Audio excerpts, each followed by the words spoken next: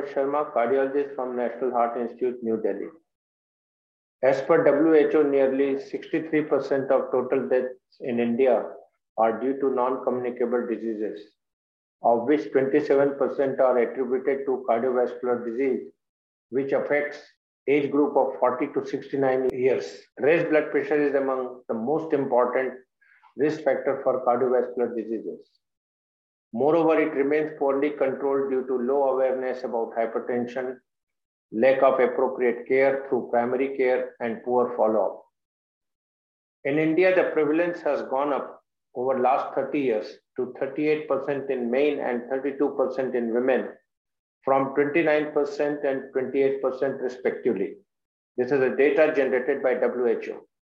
Despite that, nearly half of the people, or nearly 51% of men and 41% of women with hypertension, were unaware about the condition.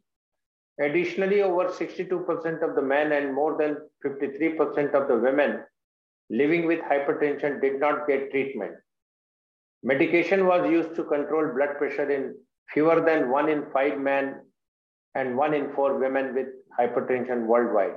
International Society of Hypertension has released the ISS 2020 Global Hypertension Practice Guidelines.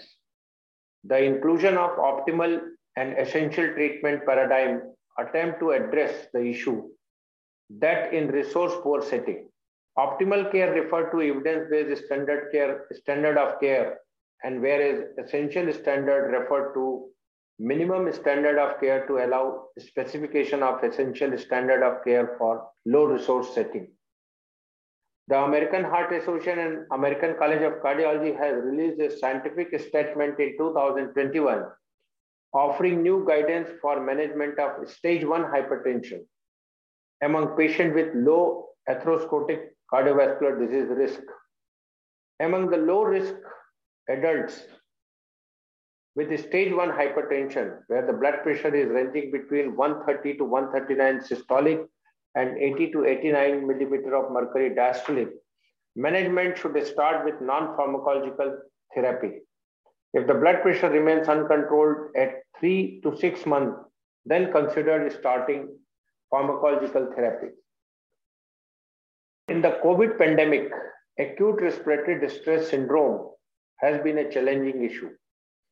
Acute respiratory distress syndrome is a potentially fatal condition involving lung damage and expert often associated with COVID-19. A recent study which appeared in the Journal of American College of Cardiology report that metoprolol can reduce lung inflammation and improve respiratory function in patients with COVID-19 induced ARDS. Lowering the systolic blood pressure target down to the 110 to less than 130 millimeter of mercury range substantially reduced cardiovascular adverse event in the STEP randomized trial, affirming the sprint finding for an older Chinese population. Among some 8,500 patients aged 60 to 80 in China, the intensive target trimmed 26% of the composite cardiovascular risk, finding from now a second major trial supporting a lower target could unite the guideline, which even among US professional society range from threshold of 130 to 150 millimeter of mercury. With regard to the prognostic value of ambulatory blood pressure monitoring and nighttime blood pressure, the 2018 European guidelines on the management of arterial hypertension recommend that diagnosis of hypertension should not only be dependent on office blood pressure measurement, but also on out-of-office measurement, such as ambulatory blood pressure monitoring or home blood pressure monitoring. 24 hours and nighttime blood pressure measurements were associated with greater risk of mortality and a composite of cardiovascular outcome. Thus, they must be considered as the most relevant measurement for estimating cardiovascular risk. For every 20 by 10 millimeter increment in the blood pressure measured at night, the risk of mortality increased by 23% and the risk of cardiovascular event by 36%. Most patients with hypertension require lifelong medical therapy to achieve optimal blood pressure control. The 2018 European guideline equally recommend 5 classes of antihypertensive drug. Considering high non-adherence treatment, the importance of combination treatment is particularly highlighted to improve adherence to therapy and blood pressure control. Therefore, the 2018 European guideline recommend, especially in context of lower blood pressure target, to start antihypertensive therapy with an initial dual fixed dose combination of either angiotensin converting enzyme inhibitor or ARB plus calcium channel blocker or diuretic. Since early July 2018, products containing valsartan have been recalled worldwide. The reason is the detection of a known carcinogen, that is NDMA, N-nitrosodimethylamine, which can be found in candesartan, irbesartan, losartan, olmesartan, and valsartan.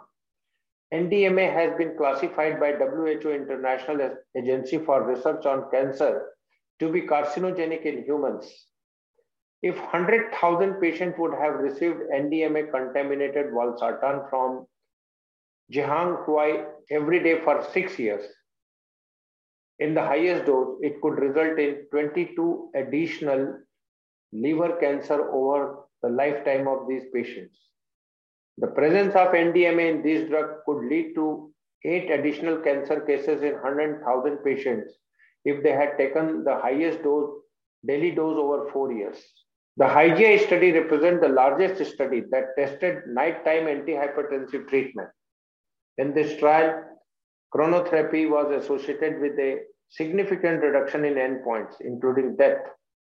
The HYGEA chronotherapy trial tested whether the nighttime therapy in comparison to usual upon awakening hypertension therapy exert a favorable cardiovascular risk reduction. The largest study included a total of 19,084 hypertensive patients. During an average follow-up of 6.3 years, 1,752 participants experienced the primary cardiovascular outcome. An ambulatory blood pressure measurement was performed for 48 hours to collect data on how blood pressure differed during the sleep. The relative risk reduction for cardiovascular event was significantly improved for nighttime treatment when compared with awakening treatment. Thank you.